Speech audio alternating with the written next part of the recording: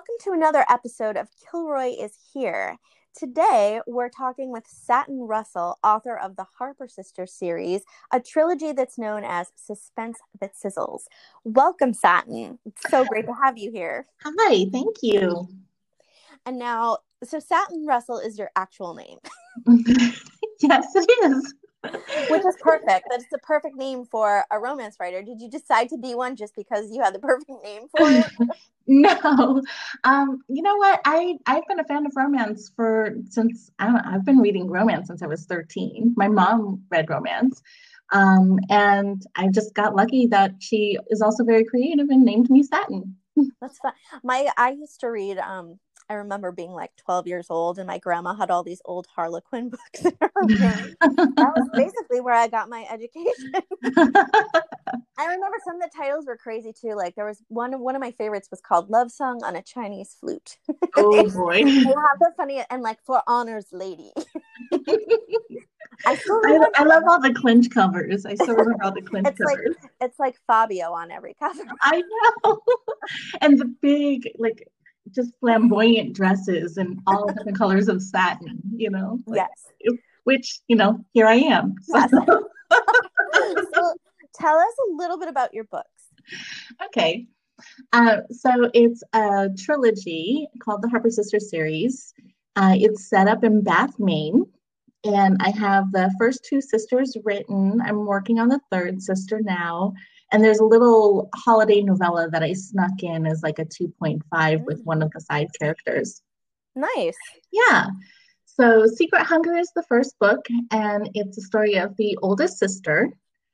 Her name is Olivia Harper, and she graduates high school and she goes off to college with dreams of becoming a top chef. And then her parents die in a car accident. Yeah. So she has to come home and she has to take care of her two younger sisters. Right. And then after a few years, they're grown and they move out of the house, and she finds herself at this crossroads in her life. Should she go back and pursue the dream that she had to forsake, or should she, stay on the path that life has given her? Which I think a lot of people can kind of relate to that concept of being at a crossroads in life. Definitely. That's where I was at. So, and that's kind of what I wanted to delve into a little bit. So while she's trying to figure that out, she meets Mason Clark, who is a Boston police detective. And he has a tragic incident on the job that he's recuperating from. And he's also at a turning point in his life. And come to find out, he brings danger to her doorstep. Interesting. Yeah. And so you started out you were in the financial world, right? Mm-hmm, I was. Yeah. And so made the decision. Was this kind of like what sparked this kind of plot in the book where she's at a crossroads? Were you at like a crossroads when you started writing this? Yes, absolutely. I was. It's funny because when I was growing up, I've always been an avid reader. And I have always written throughout my life, through journals and stuff like that. I have journals from back when I was like 13, 14 years old, which are hilarious. But, and I always thought that I would be like an English teacher or a librarian or an author or something along those lines, But as I was growing up, there got to be a point where it was like, okay, you have to grow up. You have to go get a quote unquote real job. Where's my Monday through Friday? Where's my paid days off? That kind of idea. And so I went into the, kind of a roundabout way, but got into the financial world. Mm-hmm. And then on the eve of my 36th birthday, I woke up and I was staring at the ceiling at like 3 a.m, and I was thinking, how the heck did I get here? Yeah. Like I was doing exactly opposite of everything that I thought I should be doing. All of whatever my strengths were, whatever my interests were, this was exactly opposite of that. Right. And I had the shiny ladder that I was supposed to be climbing, and I had a 401k and I was miserable. Yeah. So I went to my husband and I was telling him how I was feeling, and that what I really wanted to do is I wanted to find a way to jump tracks and pursue this other thing that had always been kind of in the back of my mind. And to his credit, he didn't laugh me out of the room. Mm. But he did say, don't quit your day job. Let's make a plan. And so, Smart. yeah, exactly. And so, we set a number of goals that to kind of accomplish, and some of them were really pragmatic and practical, like let's pay off all our credit cards and let's, Right. save up X amount of money and let's do it this way. And then some of Right. them were like, well, I had a personal goal for participating in NaNoWriMo, Right. and it was like, if for Which I fail at every I did not fail at it, thankfully, because I think that would have taken some of the wind out of my sails. But that was probably one of the best goals I could have made for myself because, for anybody who's listening, NaNoWriMo, the goal is to write 50,000 words in 30 days. And so I wanted to test myself and say, okay, can I write on a regular basis? Can I produce something that's, worthy of being published? Can I tell a story, basically? And in the process of doing that, I ended up joining a local chapter for my NaNoWriMo group called the Rhino Shores, which stands for Writers of the North Shore. Oh. And I ended up kind of finding my people. I found a tribe of people who were really into writing, who loved the written word as much as I did. And so it all just sort of clicked, and at the end of that year, we had hit all of, and it was like, okay, are we going to do this? And it was like, yeah, let's do it, and so that's kind of how it all started. But that's a great story. Oh. Speaking of your husband, in your bio, I noticed you said it's so sweet. You say, you married the love of your life. Yes. And then you say he flew halfway around the world for you. You need to explain this. He did. Okay. So, we've been friends for like almost 2 years. He was like my best guy friend for years. And he watched me go through 2 other major relationships. Like, I say major relationships, like at least a year long sort of kind of relationships, Right. And I was getting out of the second major relationship, and it was one of those breakups where it was terrible, and you thought, how the heck did I make this atrocious mistake? Like, how could I possibly have made this terrible, terrible mistake? What was I thinking? And so we got together, and I was telling him everything that had happened. And I said, I'm going to fly out to my mom. My mom was living in Bangkok, Thailand at the time. She's actually, so I'm half Thai. My dad is full-blooded Thai, first generation American, and my mom is Caucasian, but she was the one living in Bangkok at the time. So I said, I'm going to fly out to my mom. I'm going to stay with her for a little bit and try to get my head screwed back on right and just figure out how I made this mistake so I never make this mistake again. Right. And he's listening and he says, okay, he's all, if you, I support that. I understand why you want to do that. But if you go and don't come back, I will never forgive myself if I don't tell you how I really feel. Oh. I know. And so, it felt like, it was one of those moments where everything becomes crystallized and clear, and sunbeams shoot down from the cloudy sky and bathe you in light. And it's like, epiphany. Oh, that's so nice. And I thought, okay, wow, I think I could feel the same way.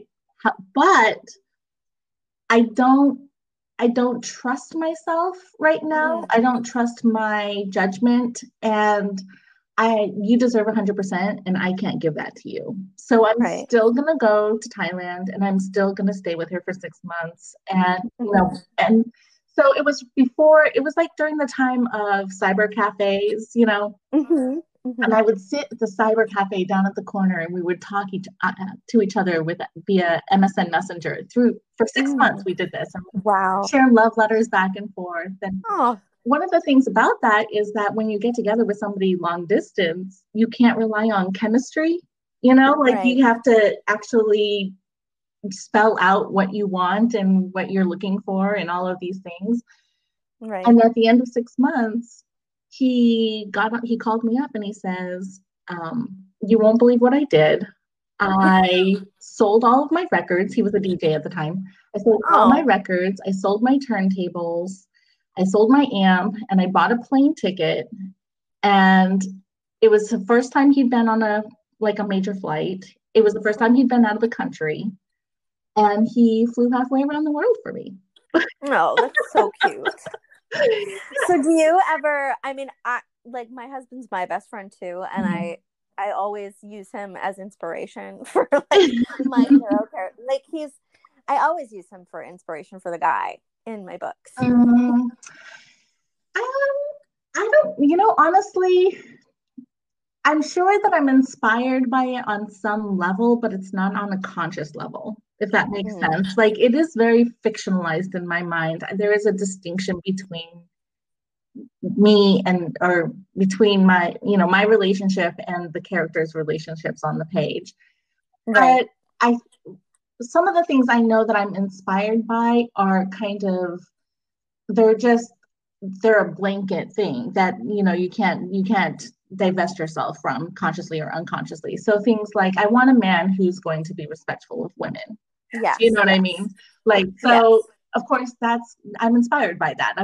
I think love is inspired by respect and trust.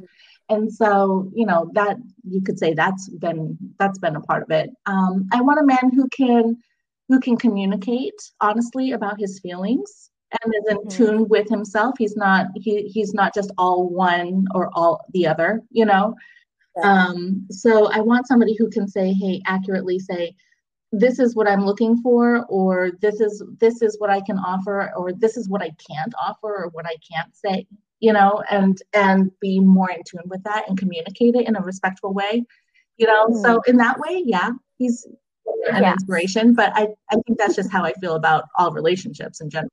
Right. Right. So let's talk about being creative during COVID. Because I know we're both in kind of the same boat. I am on the struggle bus. What have you been doing? I have not been writing. I hate that I have not been writing. Like, it's just it feels like such a block, but there's all of the news, all of the stuff that's going on right now, and it feels so big. And what I'm doing in my little corner of the world feels so small and inconsequential, and I'm having a problem with that, like, I don't know. And then there's the other part of me that's like, you have all of this free time right now, and you're used to working from home. You have no freaking excuse, So there's that sense of guilt also, So I'm still working full time, but I mean, we're both of us, my husband and myself, are remote right now, and I'm still working full time. My job actually is very relevant. My company produces software that connects people at work through recognition and gratitude and stuff like that. So we've been busier than ever, but I still I don't have my 45-minute commute every day. So it's once work is over, I have my whole night ahead of me, and I'm just I feel like it's because it's not chosen time. It's time where there's an undercurrent of something bad happening. Right. And so I just have this sense of worry and dread, and that is prohibitive of me being fully creative. I'm still trying to force myself to do some things, but mostly I've been doing things I consolidated my jewelry into a different piece of furniture. I mean, that still felt like an accomplishment, but it's not I needed to be creative for that. I just needed to sit there and mindlessly and go through things I didn't like anymore. Right. And I'm going to switch my winter fall wardrobe for my spring wardrobe probably this weekend. So that will feel good too. I threw out a bunch of clothes. Yeah. But I can't, it's hard because I'm right now trying to get a 5th anniversary edition of my first book out because I'm turning that into a trilogy. And so I'm putting out like an amended version, but it's like, if I don't get it out this year, it's not going to be fifth anniversary, anything. I know. So I need to get on the ball because like I'm really struggling. I hear you. I hear all of that. Yeah. I do have plans to go through my wardrobe, so right on track with that. As far as like I've been doing creative outlet goes, like honestly, there's not a lot, but I have been trolling memes and I have been posting 20 memes every day that have something to do with like the coronavirus COVID quarantine situation. It's hilarious. I follow your memes and they're funny. And I've been doing that for 2 months, and that's pretty much my creative outlet right now. Like, that's so terrible, right? Like, I've been dressing up as my mother. I've been doing videos. I've been doing impersonations of my mother. I have a wig. Oh, I bet she loves that. She actually does. Like, she thinks it's really funny, which is good. And so I think I'm going to start a YouTube channel soon. Oh, that would be fun. Well, and I've been following your cocktails. Oh, that. I do that. That's the other thing I do. I do the cocktail club. Which I have also been doing cocktails, it's funny because for Christmas, my brother had gotten me a subscription for Shaker and Spoon, which is like a cocktail box without the alcohol, but everything else that you would need for 3 cocktails. And I was like, oh, okay, that's cool, but with the quarantine and everything that's going on, I'm like, thank goodness for Shaker and Spoon, because I get this box once a month and I have things that I can play with and experiment with. And then I've just been making my own cocktails because now I'm inspired to make cocktails. And I've been kind of doing like a cocktail hour, not every day, but pretty much every day, like every other day or so, like at 5 o'clock or so, I'll make a cocktail of some sort. So yeah, I've been doing that. I mean, it's fun. Like people from work asked me to do it because they know I like to fool around with cocktails anyway. But I actually hate being on camera. So but you look so adorable, and I love your outfits, and I just love the whole setup. I think you do a great job. I still have not done the Facebook Live stuff because I feel so intimidated by it. Very raw. Yeah. I mean, it's the one day a week that I put on an actual outfit. So that's good, I guess. Last night, I actually felt I felt way more comfortable yesterday. And like, I felt more I planned a little more about what I was going to say. So I wasn't all like, this, that. And so I felt a little better about last night. And then next week, I'm going to make tiki drinks, which I love tiki drinks. And we have tiki glasses. So it'll be fun. I was inspired by the Shaker and Spoon, and we have glassware and we have like a bar, kind of home bar setup, but some of the glassware we just didn't have. Like I didn't have nice coupe glasses and I didn't have Tom Collins glasses. And like, every box seems to have a coupe or a Collins glass needed. So I finally broke down and I bought these coupe glasses that came in yesterday, and they are so pretty and I can't wait to use them. And like, that's what I'm doing with my quarantine. I'm drinking and I'm looking at memes. Okay. I think that's what everyone's doing. And gardening, which is kind of a joke because I have like the worst black thumb ever. Like every plant that's ever come to me has died a sad and lonely death.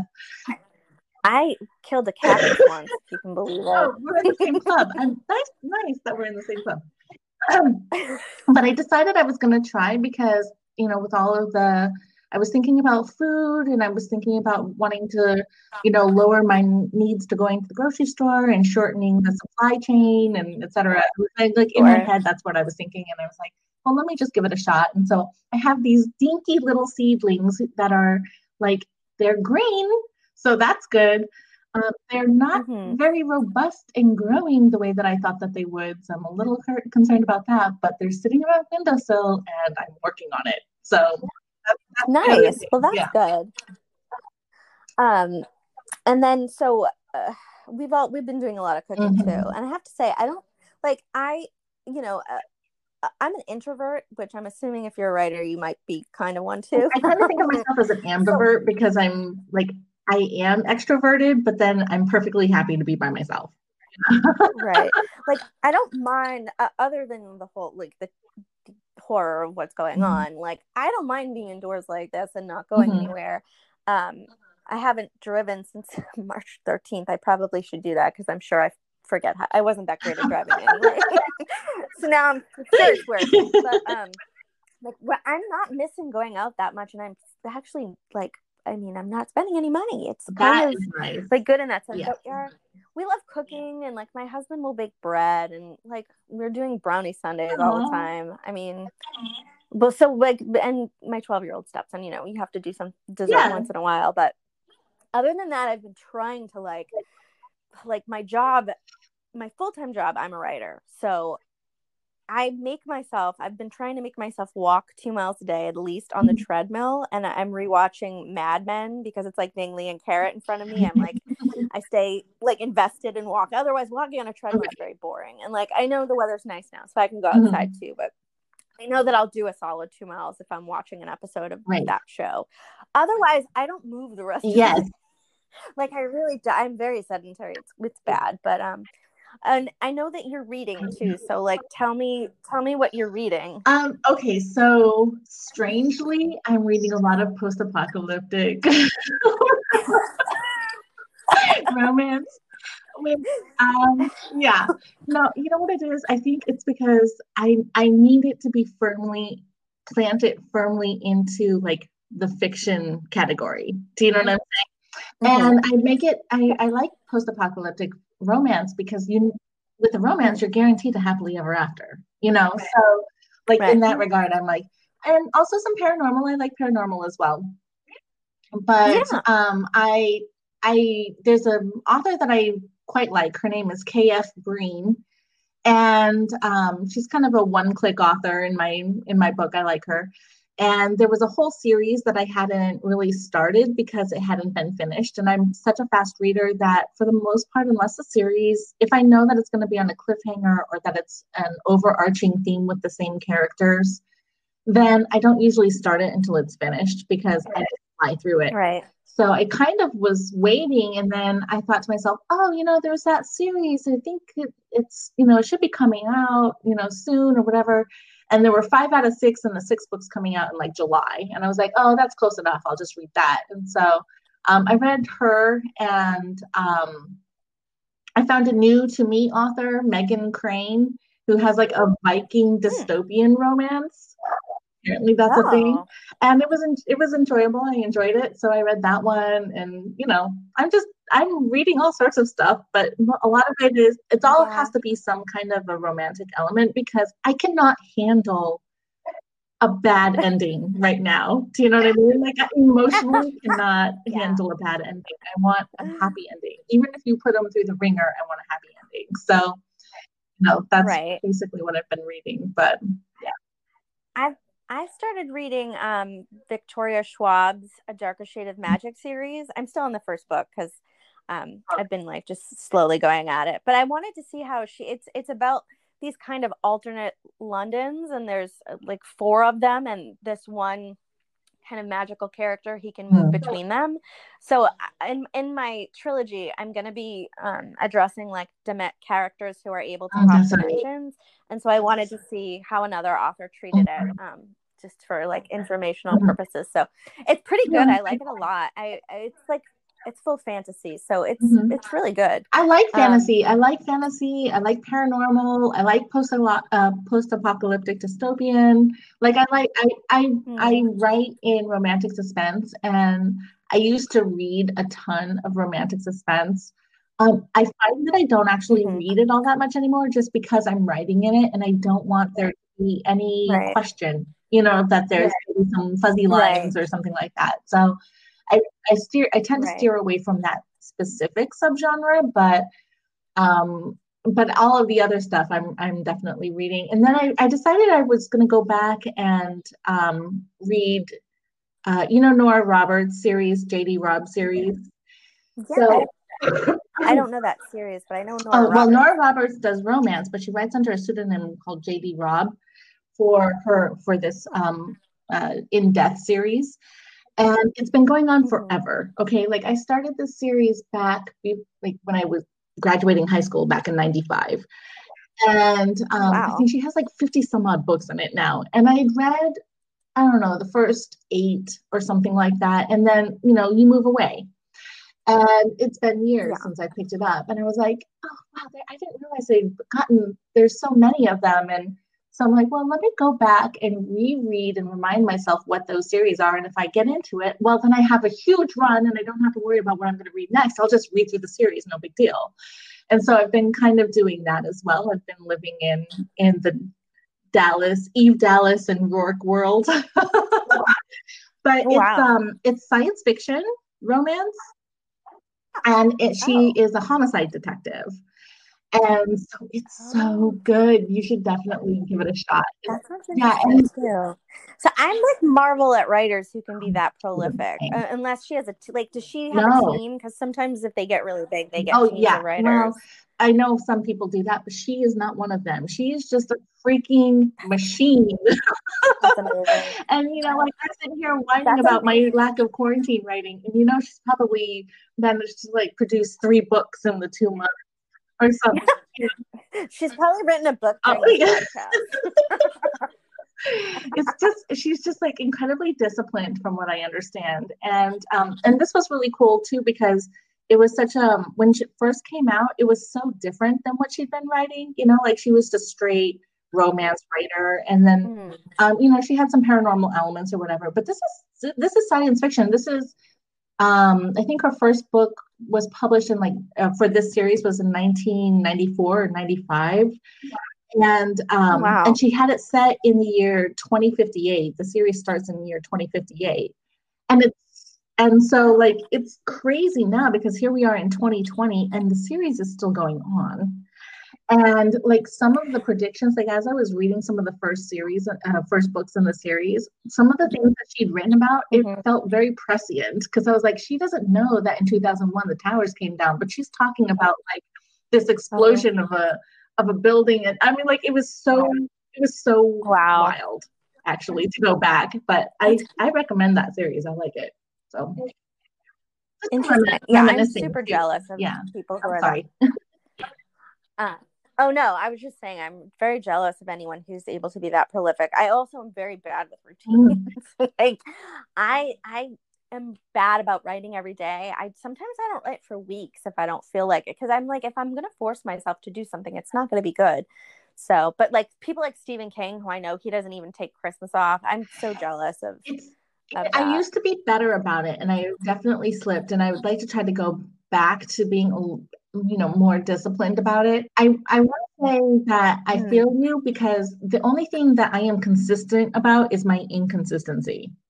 I Yeah, am that's exactly the consistently same as me. inconsistent, and that's about it.